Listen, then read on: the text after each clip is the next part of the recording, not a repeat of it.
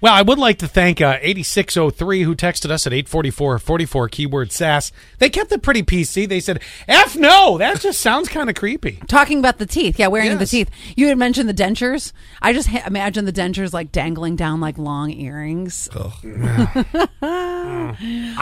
think it'd be kind of a cool necklace, just the bottom jaw.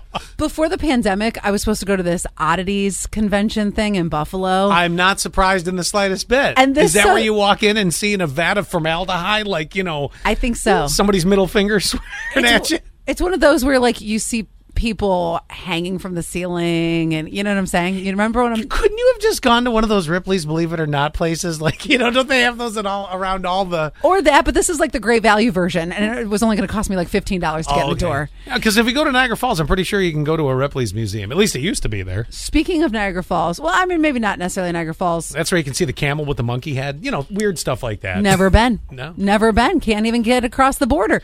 But if you plan on traveling, please make sure that you get your passport now and give yourself lots and lots of time.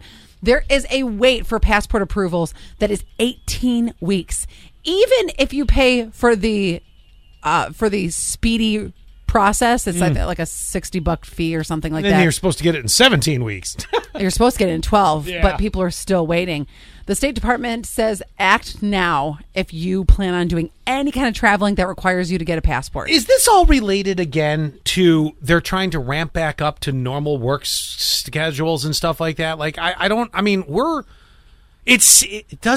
only person that feels like we've been reopening for a long time now? Like, why are we not getting these things ramped back up? Although it hasn't really been that long if you think about it. I Just guess since what, not. May? Yeah. Well, I think it's that, and more people are traveling more Yeah, but than did ever. the entire population of the U.S. go out for a passport, and now they're trying to play catch up with that? Or is there one person, because 6 others decided, I'm not coming back to work yet? I think it's both. I don't know for a fact, but I bet you it's both.